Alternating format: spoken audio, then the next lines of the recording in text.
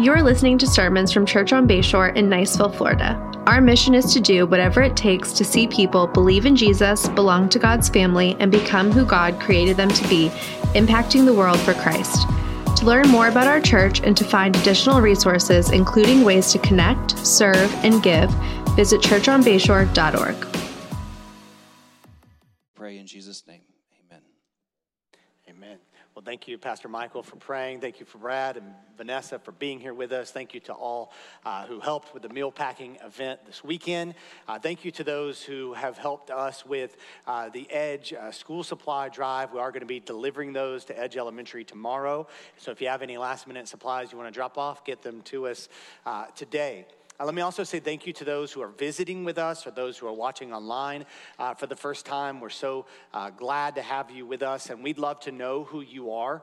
You can text the word CONNECT to the number that is going to be on the screen, and one of our CONNECT team members will follow up with you this week. Well, as we have referenced, it is that time of year where parents are scrambling around to get everything ready for a new school year. And soon we will see all the pictures that remind us of how much our children have grown as we send them off for another year of growth, of education, and development. When we first think about having children, for some of us, that was when you were still a child. You were already thinking about being a mom or a dad. For some of you, it was when you found the one and you thought about raising your family with that person. And for some of you, it's when you had a child and if you forgot about them, they would cry, and so you had to keep thinking about them. Whenever it was, when we first start thinking about having children, we have a vision of what they will eventually become. But most parents know that there is a lot that is involved in getting them to that point, to grow up.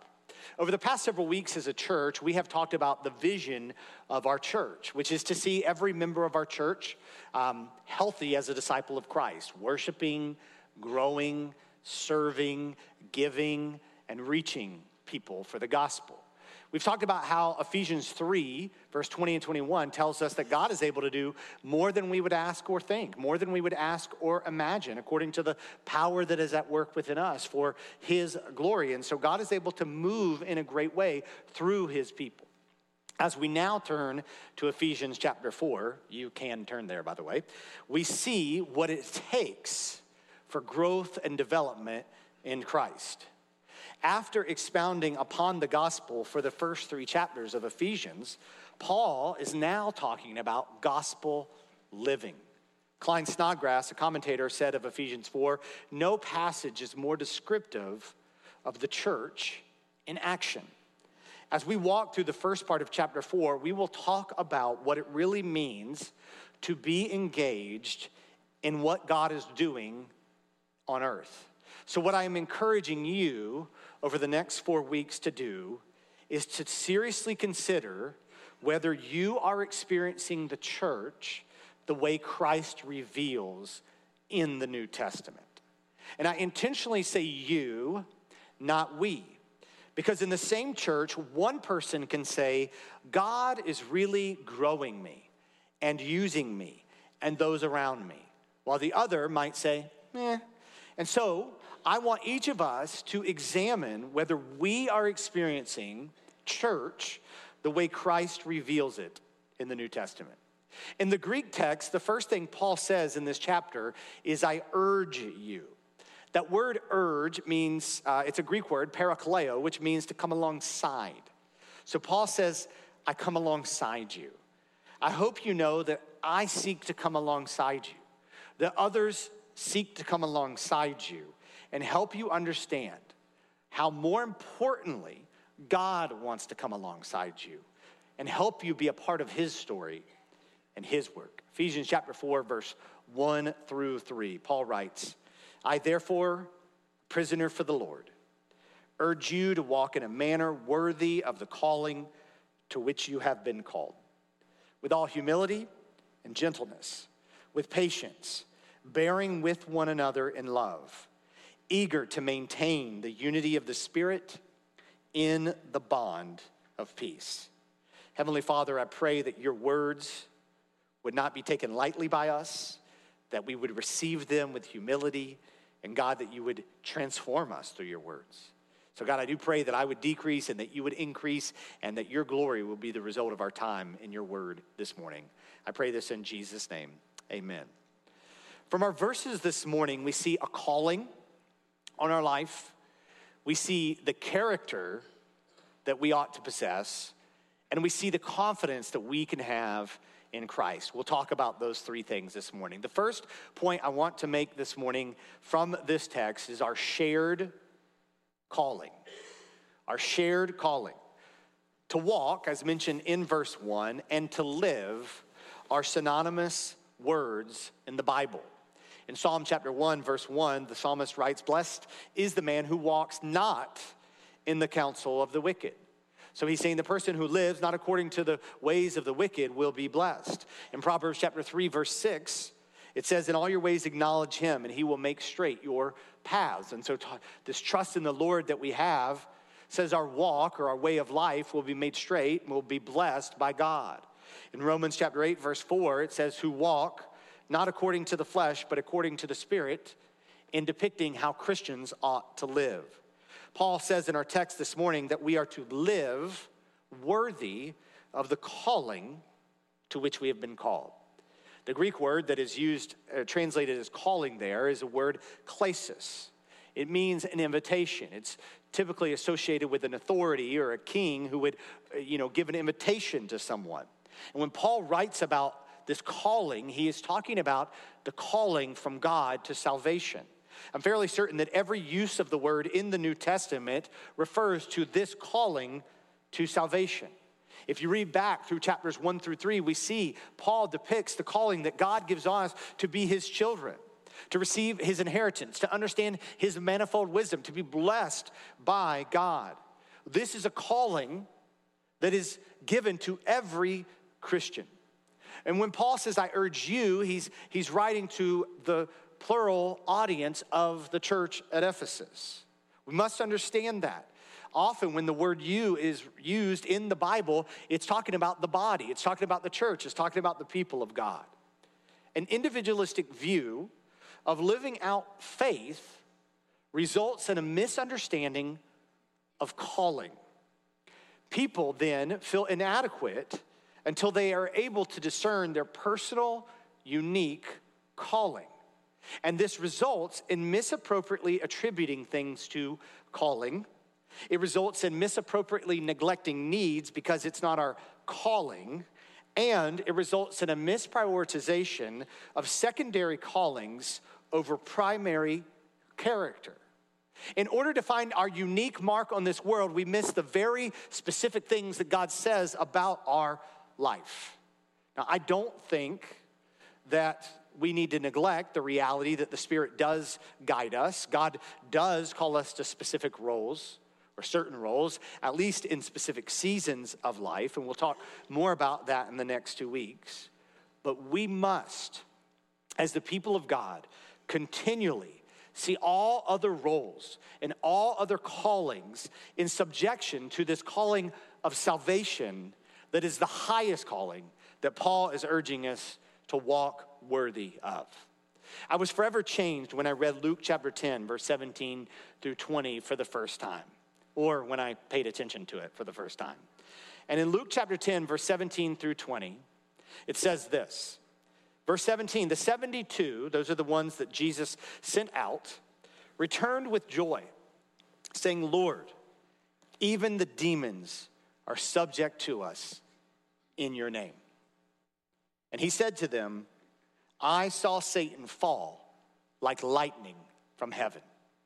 Behold," this is Jesus speaking, "I have given you authority to tread on serpents and scorpions and over all the power of the enemy, and nothing shall hurt you." Jesus says, "I have sent you out, and I have given you authority, and I am working through you." Verse 20, "And nevertheless, do not rejoice in this, that the spirits are subject to you, but rejoice that your names are written in heaven." Jesus says God is working through you. I have given authority to you to do great things, but your joy is not in what you accomplish for God. It is in what has been accomplished for you. Your joy is not in the things that you do in this earth. Your joy is in the fact that you belong to me. As a Christian, that is where our identity is to be found. Our fulfillment is found in the call to be a child of God. Our fulfillment is found in the call to be a child of God. In verse 1, Paul reminds the Ephesians that he is a prisoner for the Lord. Marcus Barth says that Paul is not pleading for compassion, but wants to point out the price that he is paying. Writing from prison means that Paul realizes the danger of this calling. Walking worthy or following your calling is not a nice, safe, middle-class way to solve your problems and feel good about your life. Real Christianity is risky and often unpopular and dangerous. Jesus gave many warnings in his life that following him is safe in the long run and dangerous in the short run. Richard Wurmbrand tells us of Tahir Iqbal, a Muslim convert to Christianity, who was imprisoned in December of 1990 in Pakistan and died in prison in July of 92. He was a paraplegic and he was confined to a wheelchair. And when he was asked about the possibility of being hanged for his faith, he said, "I will kiss my rope, but will never deny my faith." In saying that he was a prisoner for the Lord, Paul was saying that Jesus, not the Roman emperor, is who is his true Lord. He understood that while he might be imprisoned, God is the one who is in charge, and God is the one he will serve. And so his position as a prisoner was to be a prisoner for the Lord. Every role that we fill in our life, every aspect of our life is to be viewed as in service to God. We are members, citizens of a country, but our first identity is as a citizen of the kingdom of God who serves the one true king. And our allegiance is to him above all else. If we are married, our role as a husband or wife is not conditioned upon the actions of our spouse, but our God who has placed us in that role. At work, we are called by God to be there before we are employed by man for a paycheck.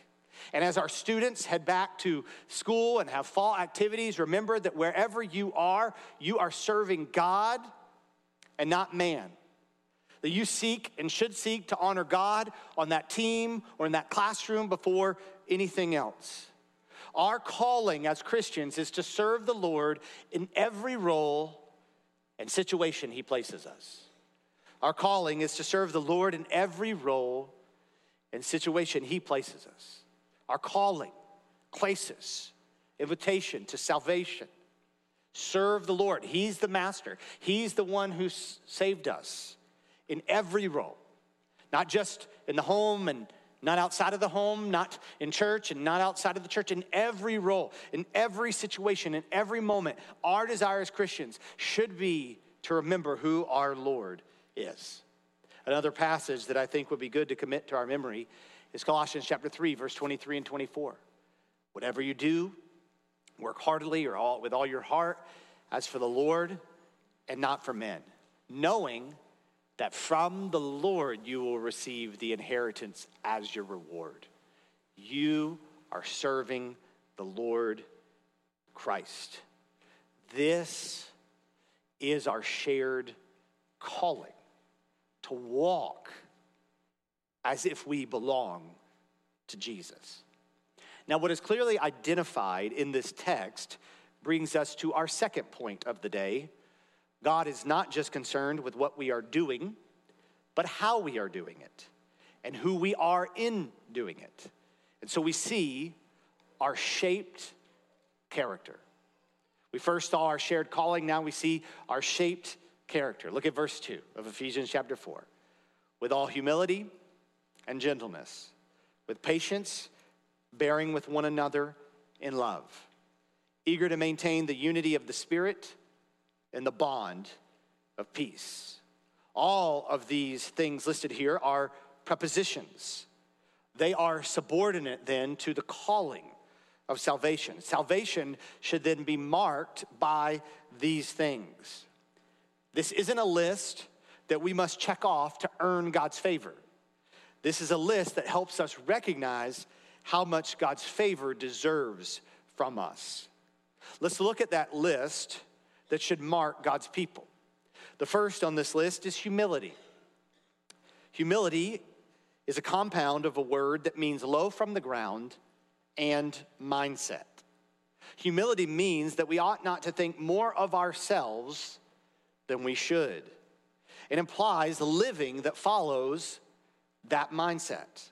The term humility was not popular or common in first century Greek literature. In one historical document, it is listed as a quality not to be commended.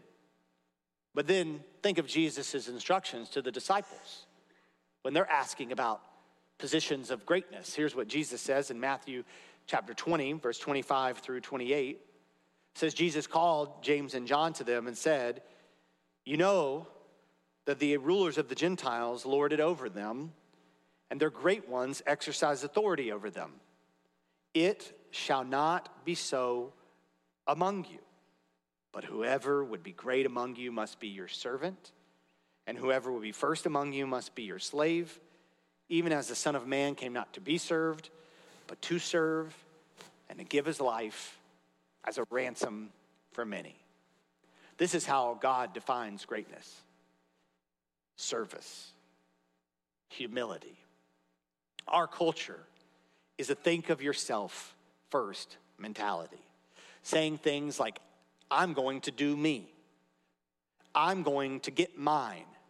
No right, no wrong, no rules for me. I'm free, let it go. I get it when you are tired. I get it when you need to stop trying to please others. I get it when you need to learn to say no. I prefer the phrase soul care over self-care because I think the emphasis needs to be on our soul and not ourself.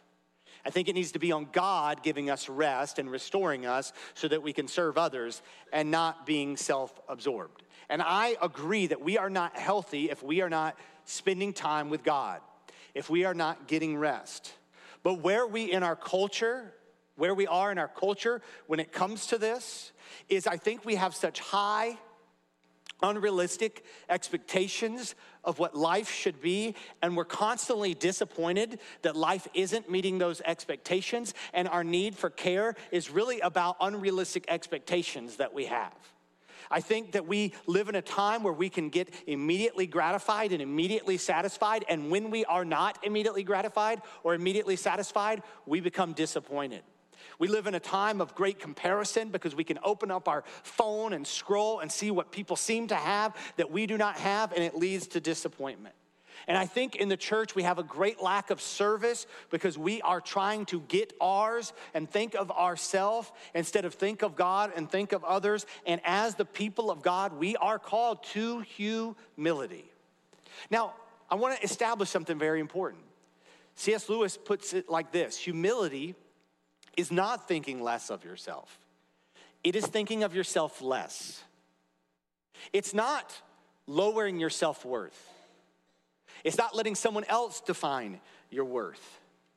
It's just remembering if I place God in the proper position as Lord instead of myself, that he will take care of me and that he has called me to emulate Christ and to give my life as a ransom for many. I do think there's a modern mistake that is made here, that often when we think of humility, we think of wishy-washiness when it comes to truth. But it is a mistake to confuse humility with uncertainty. It is a mistake to confuse humility with uncertainty. G.K. Chesterton, in his writing Orthodoxy, said this: "What we suffer from today is humility in the wrong place. Modesty has moved from the organ of ambition and settled upon the organ of conviction, where it was never meant to be. A man was meant to be doubtful about himself, but undoubting about the truth. This has been exactly reversed. Nowadays, the part of a man that a man does assert is exactly the part he ought not to assert himself. The part he doubts is exactly the part he ought not to doubt, the divine reason. If you want clarity on what humility looks like, I encourage you to meditate on the words of Philippians chapter 2, verse 5 through 11. 5 through 11, which says, our attitude should be like Christ, who being in very nature God, did not consider equality with God something to be grasped. It goes on to say, but Christ became a servant and was obedient to the point of death on a cross, because he trusted in the exaltation of God. That is how we ought to live our lives in humility. The second thing here about our shaped character is gentleness, which might also be translated as meekness in your Bible. Humility is the inward essence, while gentleness is the outward expression. Gentleness is what humility looks like in public. You see, gentleness honors the humanity of every person in every situation. Okay, so we disagree on an issue. I still view you as more significant than myself. Okay, you're being a jerk. I'm going to realize maybe you've learned that.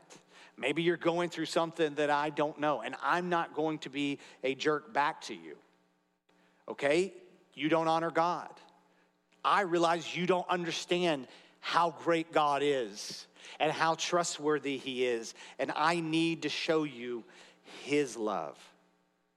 Gentleness is the reminder that if I have concerns and passions, treating people the way God wants me to treat them is my greatest concern and passion. I'm going to read that again.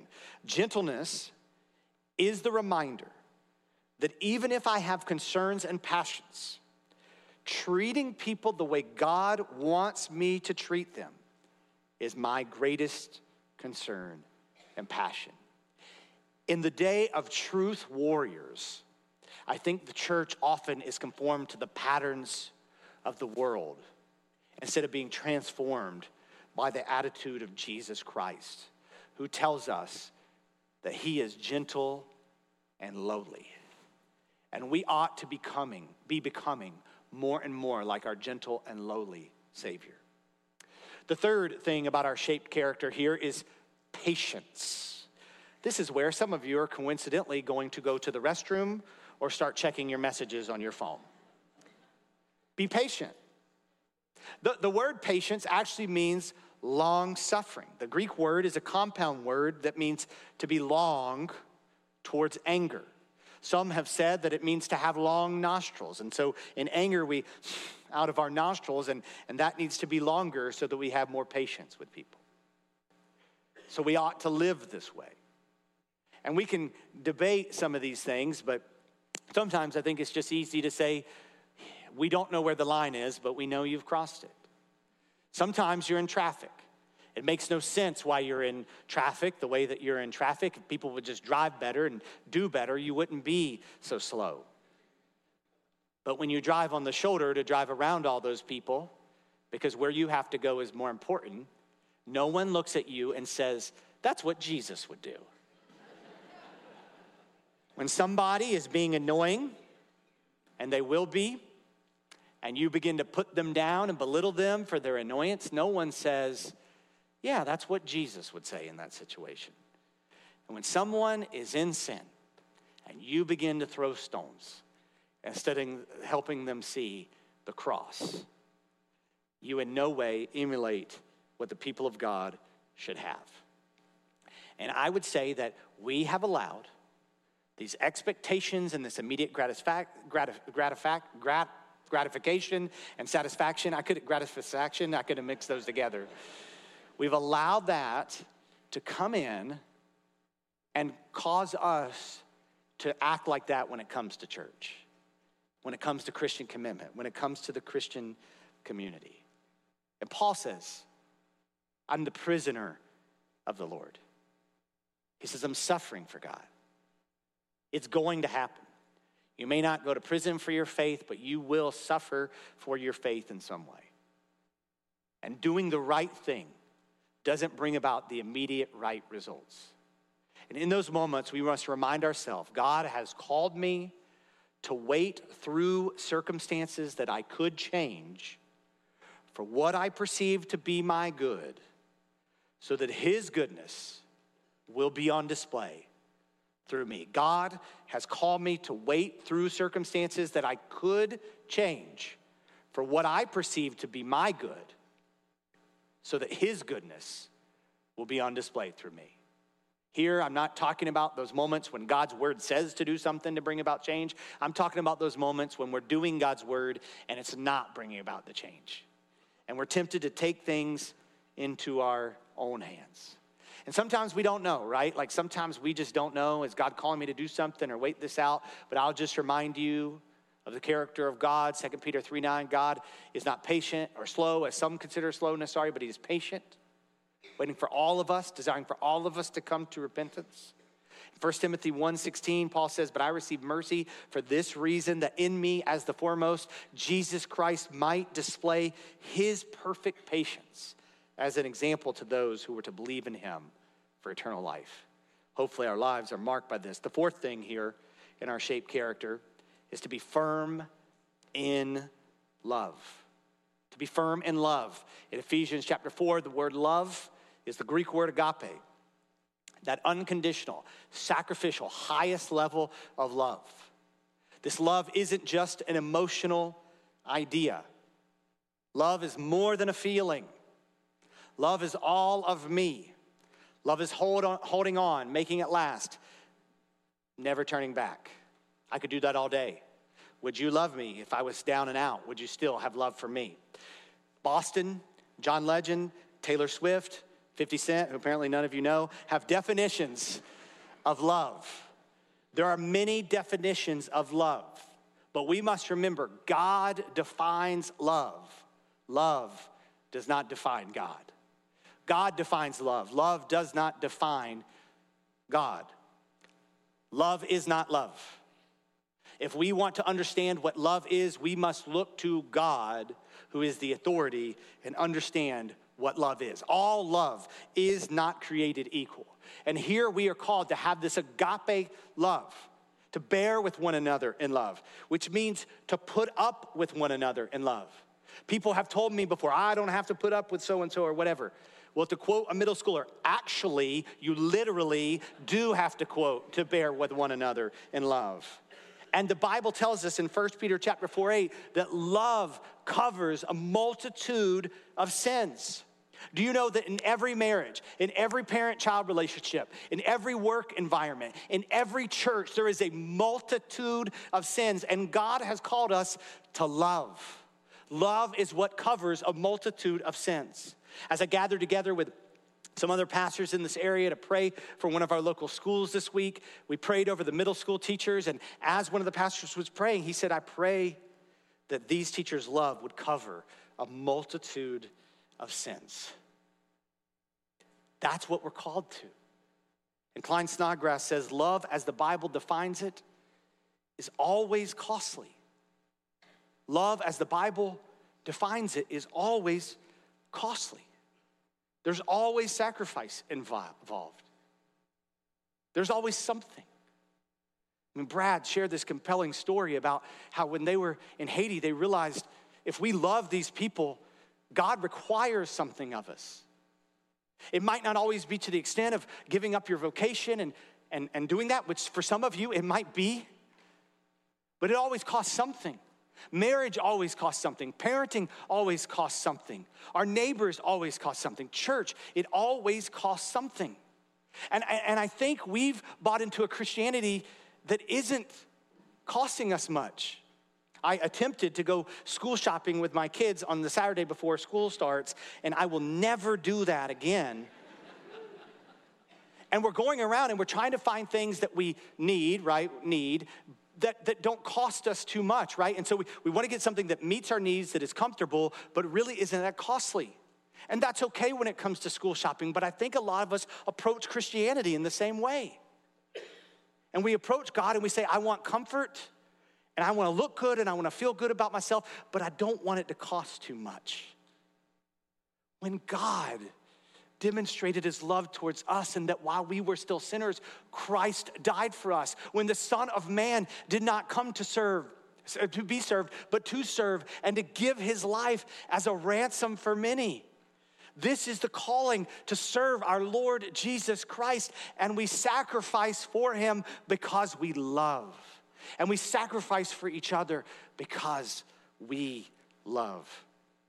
Last one here in our shaped character is eager to maintain the unity of the Spirit. I want to just give a few subpoints about unity here to help us really understand this.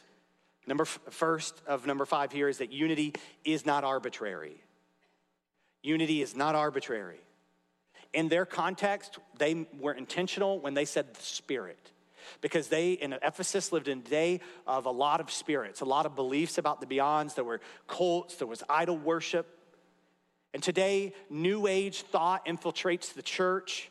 Individualism infiltrates the church. Mysticism infiltrates the church. Moralism infiltrates the church. And we are not called to bring all that in. We are called to see what the Holy Spirit expressly says. We must discern from that. Unity is not arbitrary. Unity is also not uniformity. Unity is not uniformity. The Spirit gives us a diversity of gifts. God calls a diversity of people from different backgrounds, with different experiences. Today, I think we fail to realize this very essential thing that has kept the church together. And part of the reason for that is if you have a pet peeve, an agenda, you can find a community online that all believes that pet peeve and that agenda is the number one thing. That's not how the church has functioned for 2,000 years. The church has functioned as people who say we have unity in the essentials, liberty in the non-essentials, and charity in all things. This should mark us as a church. Unity is not uniformity. It is the people of God who he calls and the Spirit equips to be about the essential things. Unity is maintained by us, not attained by us. The scripture tells us to be eager to maintain unity. So we ought to be living for it. We cannot be passive as Christians. We need peacemakers, not peacekeepers, if we are people of the Word of God. In verse 3, it tells us that it is a reality to be maintained. Later in verse 13, it will say that it is a goal that we are to attain. The reason for this is not that there are two kinds of Christian unity, but that Christian unity has in one sense already been accomplished, and in another sense, it hasn't. And we must understand that unity has been attained by Christ. If you go back to Ephesians chapter 2, which we read a few months ago, verse 13 through 16, Paul writes this: "But now in Christ Jesus, you who once were far off have been brought near by the blood of Christ. For he himself is our peace, who has made us both one and has broken down in his flesh the dividing wall of hostility, by abolishing the law of commandments expressed in ordinances, that he might create in himself one new man in the place of two, so making peace, and might reconcile us both to God in one body through the cross, thereby killing the hostility." You see, we strive for peace because we know the peace that has been given to us by Christ. Snodgrass, who I've referenced several times, says, in order to pursue these qualities in Ephesians 4:2, we must be willing to renounce the opposite of each of them. We must be willing to renounce self-centeredness, harshness, impatience, idealistic expectations, indifference, and quarrelsomeness. Tony Merida says, for unity to exist, humble, selfless people must be living for the good of others. In chapter 5, verse 21, Paul will say, submit to one another out of reverence for Christ. That's the character of God's people. And our shared calling and our shaped character flow out of and fuel our secure confidence. Our secure confidence. At the end of this writing here in verses 1 through 3, he's been saying with, and now he says in the bond of peace. The word bond means to tie together. The imagery that he's using is ligaments who hold together the pieces of the body. We are told in the scriptures that we are part of the body of Christ, and it is peace that holds the body together. Colossians chapter 3, verse 14 will refer to love in the same way, how it binds us together in harmony. This is what should be happening as the people of God who have confidence in Christ. If we are honestly thinking about growing up in Christ, growing in our faith, walking in a manner worthy of the calling to which we've been called, if we're thinking about humility, if we're thinking about gentleness, if we're thinking about patience, if we're thinking about love, if we're thinking about unity, and we're really honestly trying to pursue that and think about that, there will be all kinds of thoughts that might fill our head. Will I live my life in a manner that is worthy of the calling? Can I actually do anything significant about the needs around me? If trials do come, can I stay strong like Paul? Can I ever really be humble or patient? Can I really trust that God is for my good? Well, this bond of peace, it comes from Jesus. Paul says that we are to be in the bond of peace. We are to dwell in the bond of peace. And this is where the confidence, the security comes from as a follower of God. I reference Colossians 3:14 that says, above all these, put on love, which binds together everything in perfect harmony. In verse 15 of Colossians chapter 3, Paul will say the following. That's chapter 2. And let the peace of Christ rule in your hearts, to which indeed you were called in one body, and be thankful. When Paul says rule in your hearts, I think the best modern day illustration I could give of that is of a little league baseball game. If you've ever been to a little league game, there are a lot of opinions. The kids, the parents, the coaches. But at the end of the day, the umpire has authority. And what Paul is saying here is he's saying, let the peace of Christ be the umpire in your heart. There is a lot of noise from those around you, from our culture, from voices in your head that you don't know where they come from. Let the peace of Christ rule in your heart, giving you a secure confidence to walk in a manner worthy of the calling to which you have been called, with all humility and gentleness, with patience, bearing with one another in love, eager to maintain the unity of the Spirit in the bond of peace. That's our calling, church. May we respond to that today. Pray with me. Father, I pray this morning as we reflect on your words, God, that we would examine ourselves. And a true examination of ourselves is that we fall short of walking worthy of the calling to which we've been called. That we fall short when we think about this character that you've called us to. And we fall short of just being in your peace. And perhaps for some in this room, or for some who are listening online, it is because there's never been this response to the invitation to salvation. There's never been this true recognition that God has called me to himself.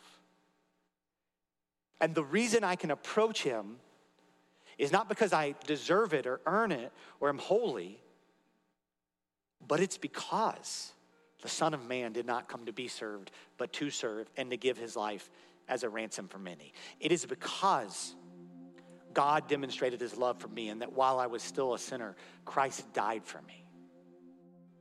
And so this morning, if that's you, I just pray that you would respond to the realization of the good news of Jesus Christ by calling upon him as your Lord and Savior, confessing your sins and committing to live your life for him. And God, I pray that those of us who are in you, we would walk in this. God, not as a means to earn your love, but as a response to your great love. God, have your way in us. In Jesus' name, amen.